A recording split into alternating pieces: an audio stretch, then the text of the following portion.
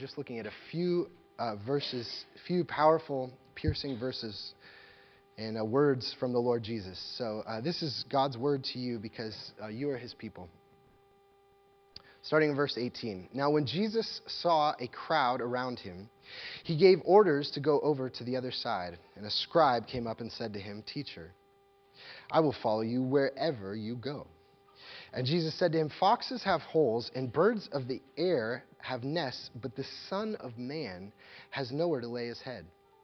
Another of the disciples said to him, "Lord, let me first go and bury my father." And Jesus said to him, "Follow me and leave the dead to bury their own dead." Let's pray together. Our Lord Jesus, we thank you for the challenge of your word. We thank you that you say so many odd things that we would not have expected you to say, and yet when we set our hearts to them, we find that clearly you know us so much more deeply than we know ourselves.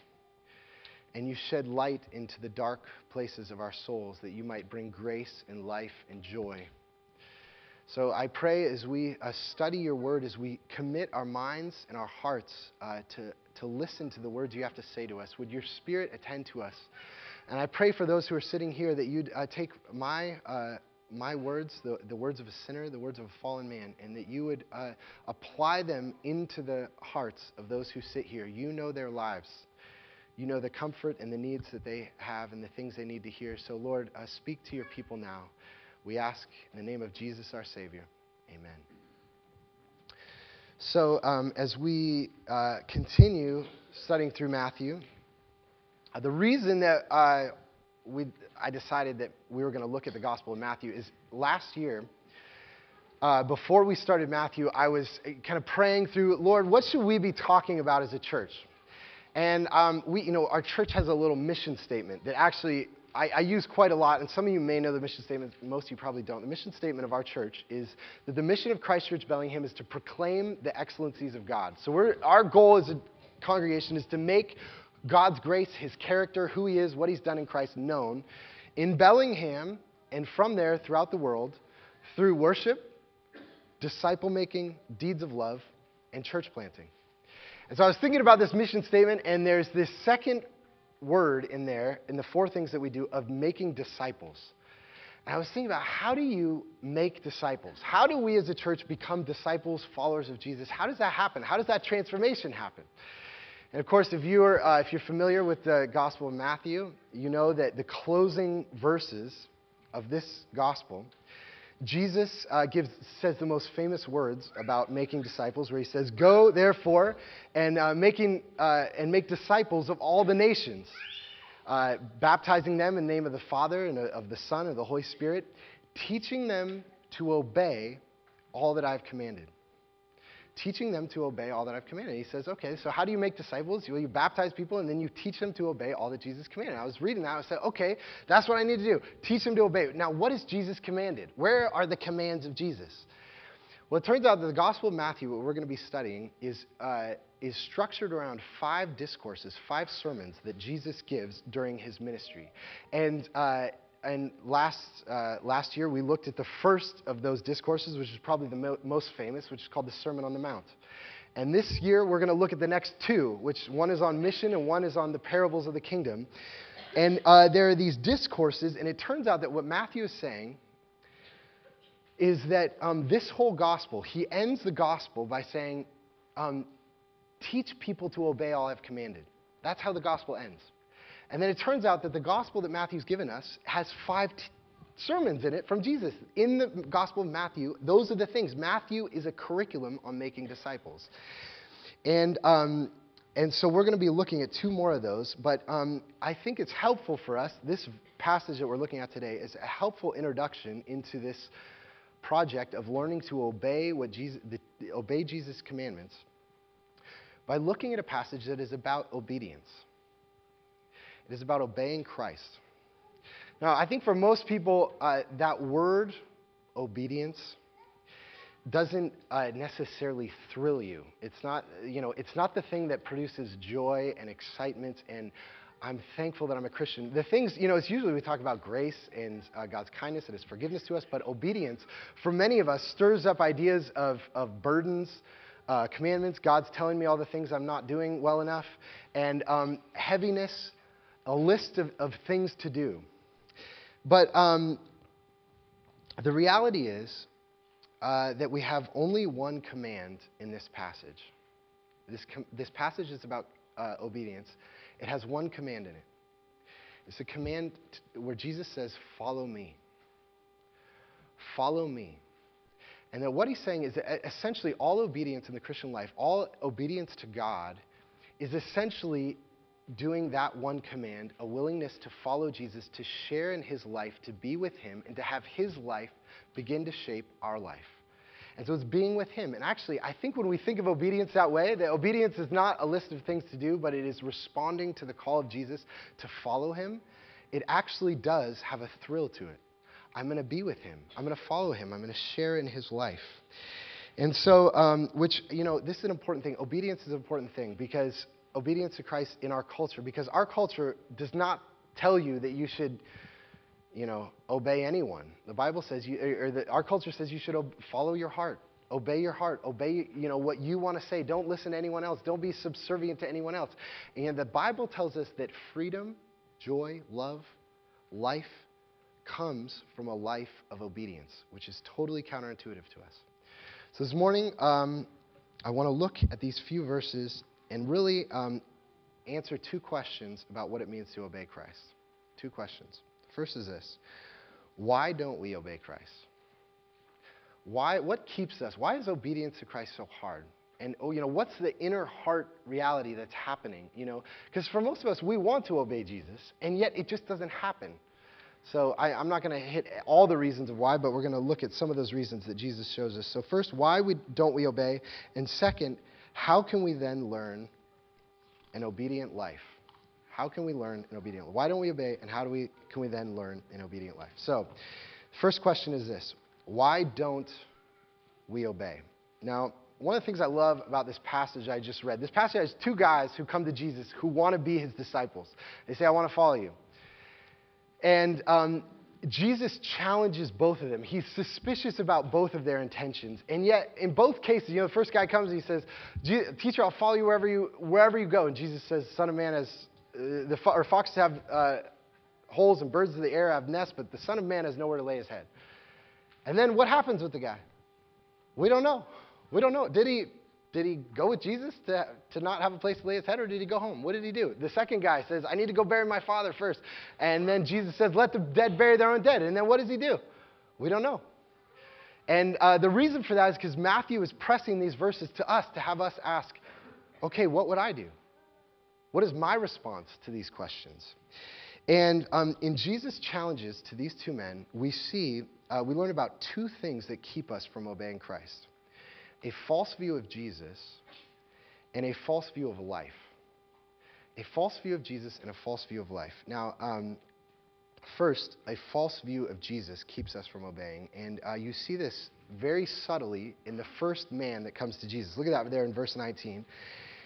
And a scribe came up to him and said to him, Teacher, I will follow you wherever you go. Now this sounds like, wow, that's quite a pledge. That's the kind of thing Jesus wants to hear from a disciple. I'll follow you wherever you go.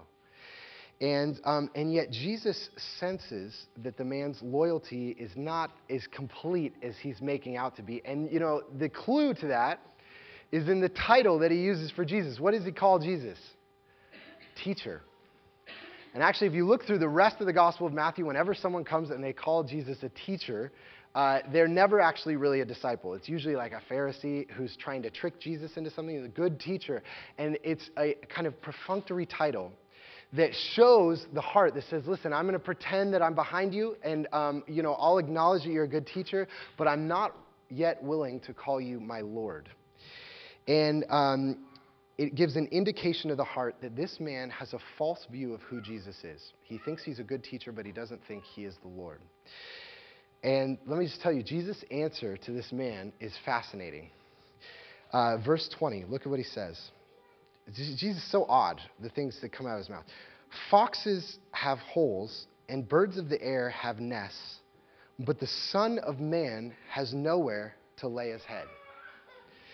Now, that title, Son of Man, was actually Jesus' favorite title for himself, and this is the first time that it appears in the gospel. Now, most of us, when we hear that title, Son of Man, a lot of times Christians think, oh, Jesus was both God and man, right? So, sometimes he's called the Son of God because he's God, and sometimes he's called the Son of Man because he's human. And this is the Son of God is kind of this exalted title, and the Son of Man is kind of this humble title that he's kind of one of us. He's one of the guys. He's human. He shares in our life. That's actually not true. Son of Man is actually an extremely exalted title that would be very odd for someone to call themselves. And the title comes from Daniel chapter 7.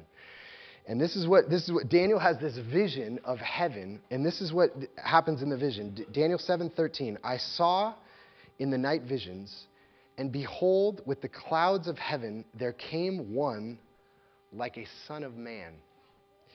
And he came to the Ancient of Days and was presented before him. So here's a guy riding on the clouds called the Son of Man. And to him was given dominion and glory and a kingdom, and all peoples, nations, and languages should serve him.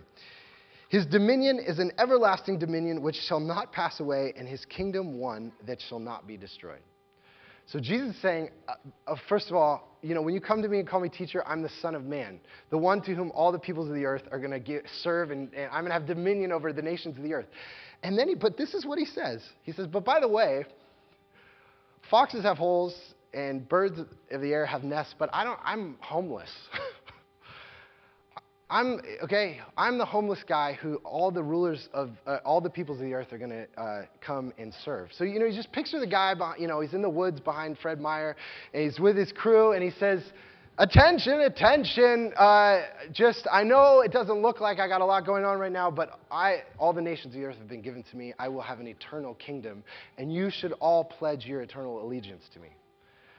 What do we say about that person? Homeless people who think they're the king of the world are crazy. You would not say to a homeless person who thinks they're the king of the world, oh, good teacher, you are a sage who has helpful things to tell me about my life. You'd say, this person needs help. Maybe let's keep the children away from them. Jesus is putting a puzzle before this man. This contrast of Son of Man and a homeless man together is so odd.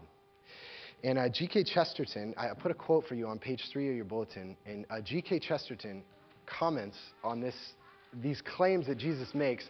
And actually, this paragraph from The Everlasting Man is a paragraph that was instrumental in the conversion of C.S. Lewis. And this is what Chesterton says. It is possible to find here and there human beings who make this supreme superhuman claim. It is, this claim that they're God, or that I'm the king of the world. It is possible to find them in lunatic asylums, in padded cells, possibly in straitjackets. But this is exactly where the argument becomes intensely interesting. For nobody supposes that Jesus of Nazareth was that sort of person. No modern critic, in his 5 wits, thinks that the preacher of the Sermon on the Mount was a horrible, half-witted imbecile that might be scrawling stars on the walls of a cell. No atheist or blasphemer believes that the author of the parable of the prodigal son was a monster with one mad eye like a cyclops with one mad idea like a cyclops with one eye. Upon any possible historical criticism, he must be put higher in the human scale, in the scale of human beings than that. Yet by all analogy, we have really to put him either there or else in the highest place of all. And so what Chesterton is saying is that we must either dismiss Jesus as mentally ill, and you should not listen to a word that he says, or you have to take him deadly seriously when he says, all the nations belong to me, and I am God incarnate. And he will not simply let us call him teacher, good teacher. And so let me just say, that may be, I know that most of you are Christians and believe that Jesus is more than a good teacher, but if you're here and you say, I'm interested in Jesus, I think he's a good teacher, I think he has helpful things to say to my life, you just need to understand that you have not faced the the reality of his claims about himself.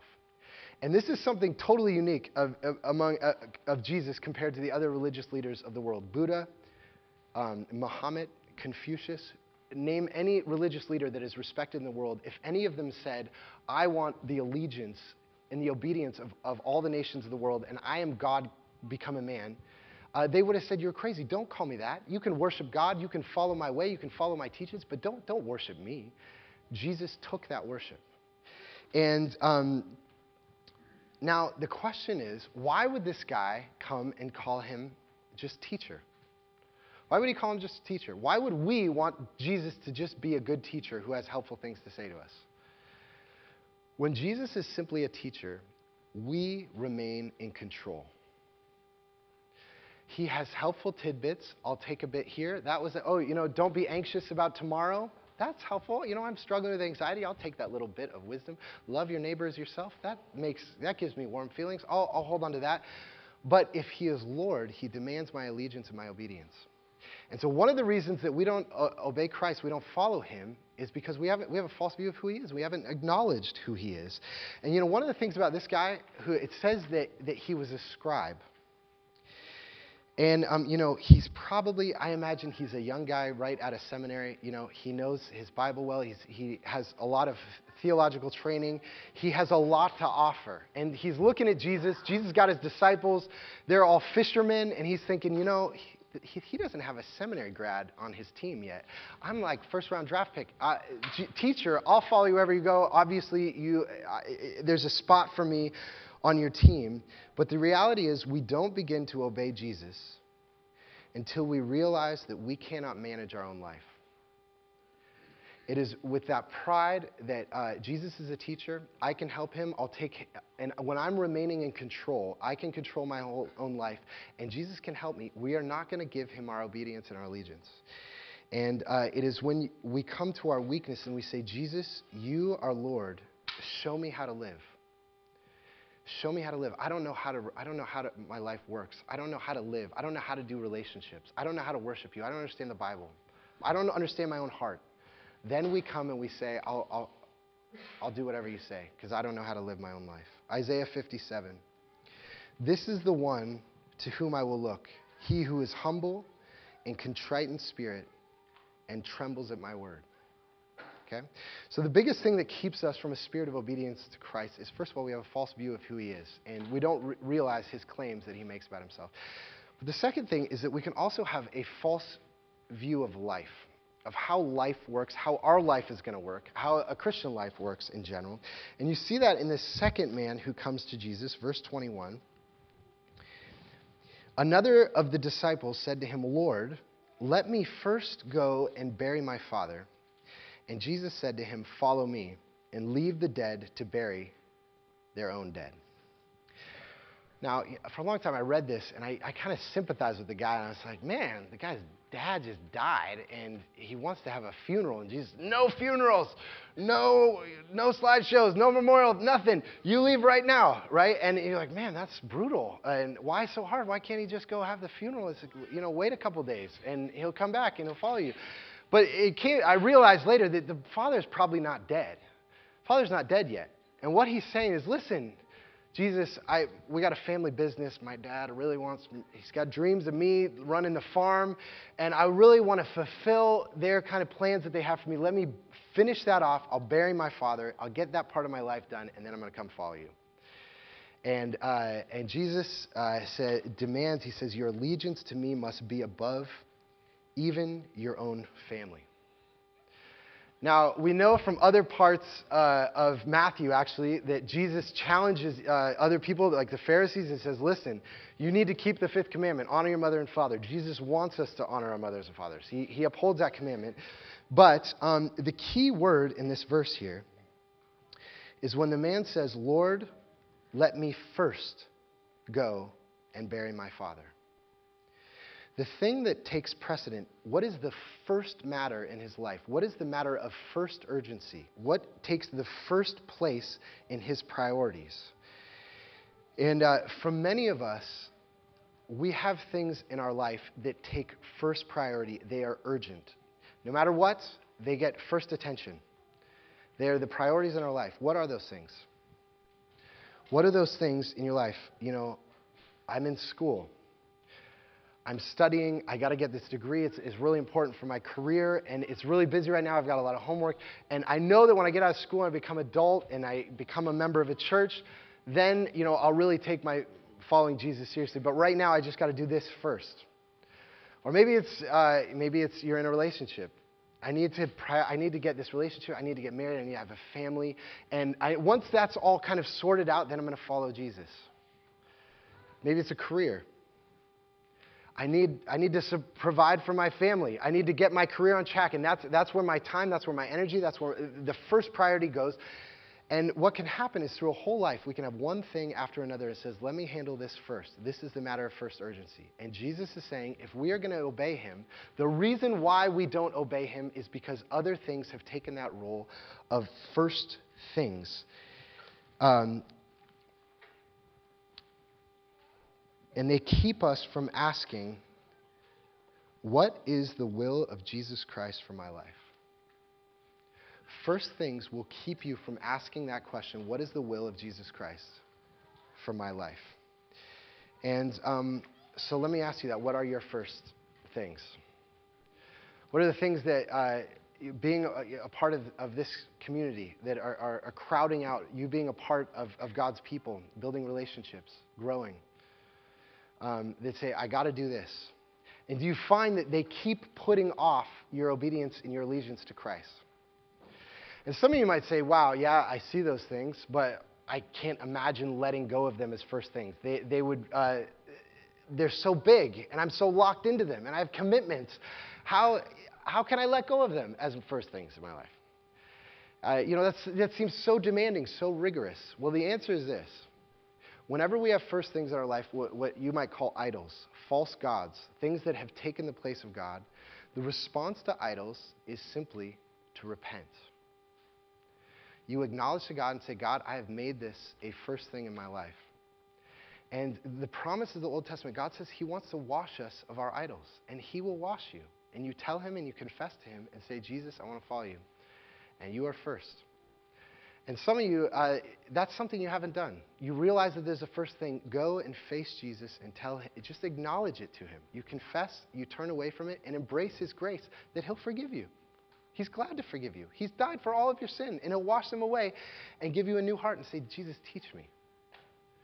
And so let me just invite all of us to repent of our first things and say, Christ, the will of Christ in my life is supreme, and nothing else will take that central role. Okay? So once we've done that, and we've asked, why don't we obey? Because we have a false view of Jesus and we have a false view of life. That these other first things, once they're out of the way, then I can follow Jesus. We come to the second question. How can we then learn an obedient life? How can we then learn an obedient life? And I want to say two things, that we must know you must know yourself, we must know ourselves, and we must know Christ. We must know ourselves and know Christ. So first of all, we need to know ourselves. I think an important part of living obedient is we need to have some self-awareness of what's happening inside of me, and there's a little of that going on here. These two men who come to Jesus, they have very different temperaments, right?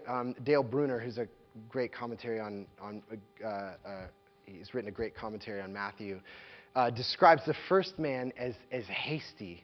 He's the hasty man who says, Jesus, I will follow you wherever you go. He was just making these grand claims that he's going to go with Jesus wherever he wants. And the other guy the first guy's hasty, the second guy is hesitant. And he says, let me just go first bury my father. I got a few things to take care of, and then I really want to follow you. I'll do it. But he's hesitant, right? And so the question for us is, which are we? Are we hasty? Are you hasty or are you hesitant? And, to be hasty is that we can have a tendency to be sprinters in the Christian life. That we get very zealous and excited about certain things. I'm going to read my Bible. And we sit down and we try to read through the whole New Testament in a sitting. I'm going to devour the Bible. And then, that happens for a week, and then you're tired and you're worn out. And the reality is that, there's this hastiness. Jesus, I'm going to follow you wherever you go. And Jesus says, listen, you got to stop and think about what I'm calling you to. To follow me, I'm a homeless guy. And that means you're going to suffer. It's going to be hard. There's going to be loss in your life. You need to think about it. And so the Christian life is not a sprint. It's walking. That's continually how the Bible talks about life with God. It is walking. And I've been reading over my vacation. I've been on vacation the last couple weeks, and which, by the way, I just want to thank the congregation for. It was great as a family to recharge and to have a couple weeks off from preaching, and thankful for Daniel to open God's Word to you. And over that time, I also gave me time just to read and reflect on my own soul. And one of the books I was reading was a book by Tim Keller, which is his new book on suffering. It's called Walking with God Through Pain and Suffering, which is excellent. Which is an excellent read if you're looking for a book to read. But in that title, he says his book is Walking with God Through Pain and Suffering. He has a chapter on walking and the importance of walking and not sprinting or running in the Christian life. And he summarizes it in one paragraph. This is what he says. Walking is something non-dramatic, rhythmic. It consists of steady, repeated actions you can keep up in a sustained way for a long time. A walk is day in and day out praying, day in and day out Bible and Psalms reading, day in and day out obeying, talking to Christian friends, and going to corporate worship, committing yourself to and fully participating in the life of the church. It is rhythmic, on and on and on. To walk with God is a metaphor that symbolizes slow and steady progress. And one of the things that he says is that what Jesus is saying to this man is you're going to have suffering in your Christian life. If you follow Jesus, you're going to experience suffering, and you cannot sprint through suffering. You have to walk methodically through it. And you need to have this pace, and you need to have this rhythm in your life. And so if that's us, how do we learn to obey Christ? It's not a sprint. It's measured, careful means of grace that God has put into our life, worshiping together, studying God's Word, being in a home group, being with God's people that know me, learning to pray methodically, but not being overly zealous. And I'll just tell you that's a helpful thing for me. I know that's not, I'm a hasty kind of person. I have new ideas all the time, things I want to do, and I get excited. And one of the best things that God's brought into my life is I got to write a sermon every week. It's the same thing every week. I open a passage, and I got to write a sermon. And you know what? I got, 30, 40 years ahead of me of just week in and week out walking. And that's been a great discipline for me, to just slow down and say, this is how God's going to work in my own life. And so we need those rhythms of walking and not being hasty. Okay? Now, but for some of you, you're not hasty. You say, I'm more the hesitant person. Okay? You never take a plunge of obedience and say, Jesus is calling me to do this, and I need to do it. And for you, I would say that you have to be aware, in terms of knowing yourself and being self-aware, you have to be aware when Jesus is setting before you decision. Make a decision. Make a commitment. Resolve to do something. You have to be aware when that's happening, and then pray to God and say, God, I'm going to trust you. I'm going to do this. And because what you see with the first man that comes to Jesus, he says, Jesus, I'm going to follow you wherever you go. Jesus says, okay, hold on. You need to think about what's going on. The Son of Man has nowhere. Foxes have holes and the birds of the air have nests, but the Son of Man has nowhere to lay his head. I'm homeless. Think about what you're involving. I want you to come and follow me, but you got to think about it. The other guy, though, comes and says, hey, listen, I got to go first bury my father. And Jesus says, no, it is decision time. Follow me. Are you willing to follow me? Are you resolved to leave everything and follow me? I'm setting that before you right now. Jesus' phrase there, leave the dead to bury their own dead. I mean, amazing statement. He's saying that all the people of the world who are not following him are dead. Their life is dead. It's meaningless. Those are Jesus' words, not my words. That's what he says. That if you don't know life in him, then you're spiritually dead. And he says, they're all dead. Come and follow me. There's an urgency. Make a decision. And let me just say, that may be you. You may have something God is calling you to, commanding you to do. That could be something in your life that God is calling you to face and to work on. Maybe it's your marriage. Maybe there's aspects in your marriage that you're saying, I know things aren't how they're supposed to be. I know I need to bring people in to my marriage. We need help. that needs some decision, and it's kind of, there's this hesitance, oh, it'll get better, I'll fix it then. And that point of decision is now, and Jesus is saying, follow me. Are you going to follow me? Or maybe there's a sin to confess. Or maybe it's your involvement in a church, and to say, I love this church. I'm beginning to build relationships, or I'm growing. And there's time to say, I've been thinking about a home group. I hear about it every week. I know that would be good for me to be with other Christians. It doesn't sound like a burden, but I'm not quite ready yet. Jesus is saying, follow me. It's a point of decision. You have to be self-aware that I tend to be hesitant, and when the point of decision comes, I need to act. I need to make a decision. What is that in your life? Okay? So, in order to live an obedient life, we need to understand, we need to know ourselves, that are we hasty or are we hesitant? But the most important thing, this last thing, it's not so much priority that we know ourselves, but it's far more important that we know Christ. That we know Christ. How do we live an obedient life? Is we know Him. And because in this passage, there's some simple, practical advice on obedience. But there's also this radical side to Jesus. Let the dead bury their own dead and follow me. There's a radical obedience that He is calling us to. And, one of the things I actually love about Jesus, the first guy comes to Him. He's the young scribe just out of seminary, and he's like, what am I going to do? What am I going to do? Oh, this guy, Jesus, I'll follow you wherever you go. And he's so excited. And, Jesus doesn't say, no, you won't. You're just young and zealous, and, you won't do that. No, He says, listen, all right, do you know what you're signing up for? And, actually, an important moment in my life, when I was in seminary, we have these chapels a couple times a week, and there was a visiting professor who was giving a chapel talk. His name's Dan Allender. He's at a school in Seattle. And he gave a talk on another passage in the Gospel of Mark where James and John, two of Jesus' disciples, come to him. They're the youngest guys of His disciples, and they come and say, Jesus, we decided we want to sit at your left hand and in your right in the kingdom of heaven. We want those spots. And Jesus says to them, and He does the same thing. He doesn't say, no, stop asking for, stop being so zealous. He doesn't say that. He says, do you know what you're asking for? Are you able to drink the cup that I drink? Are you able to be baptized with the baptism that I'm able to be baptized with? Are you willing to suffer, basically? And it actually was a great encouragement to me because, I was a young seminarian. I wanted to plant a church, and I want to be a pastor. And Jesus doesn't say, you young fool, to our zeal.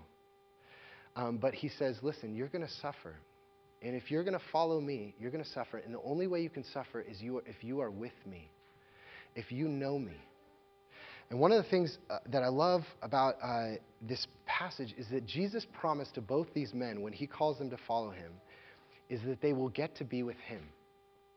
Right? When He says, the man says, I'll go with you wherever, Jesus says, yeah, you'll be with me, but I'll tell you where I am. I'm homeless. And you're going to hurt and you're going to suffer, but you'll be with me.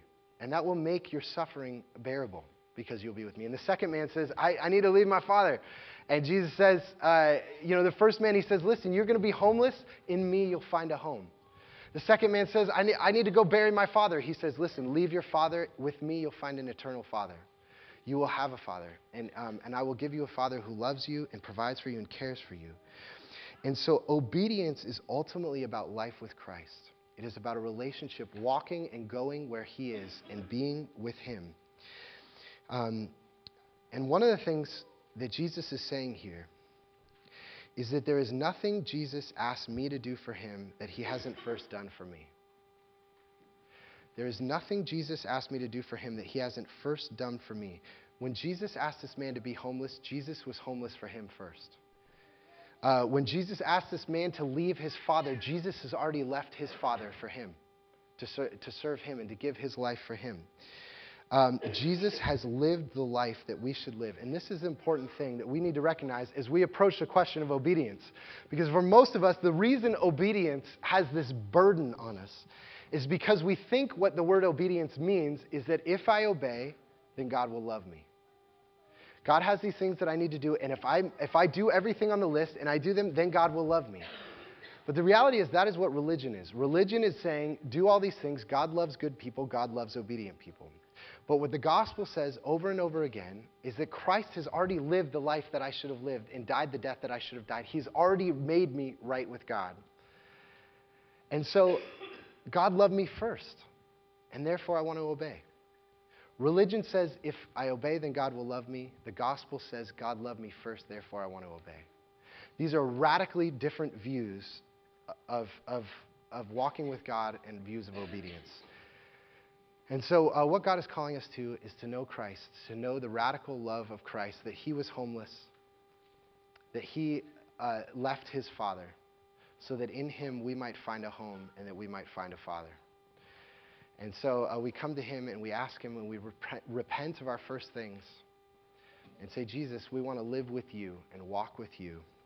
And he calls us all into that life. Let's pray together.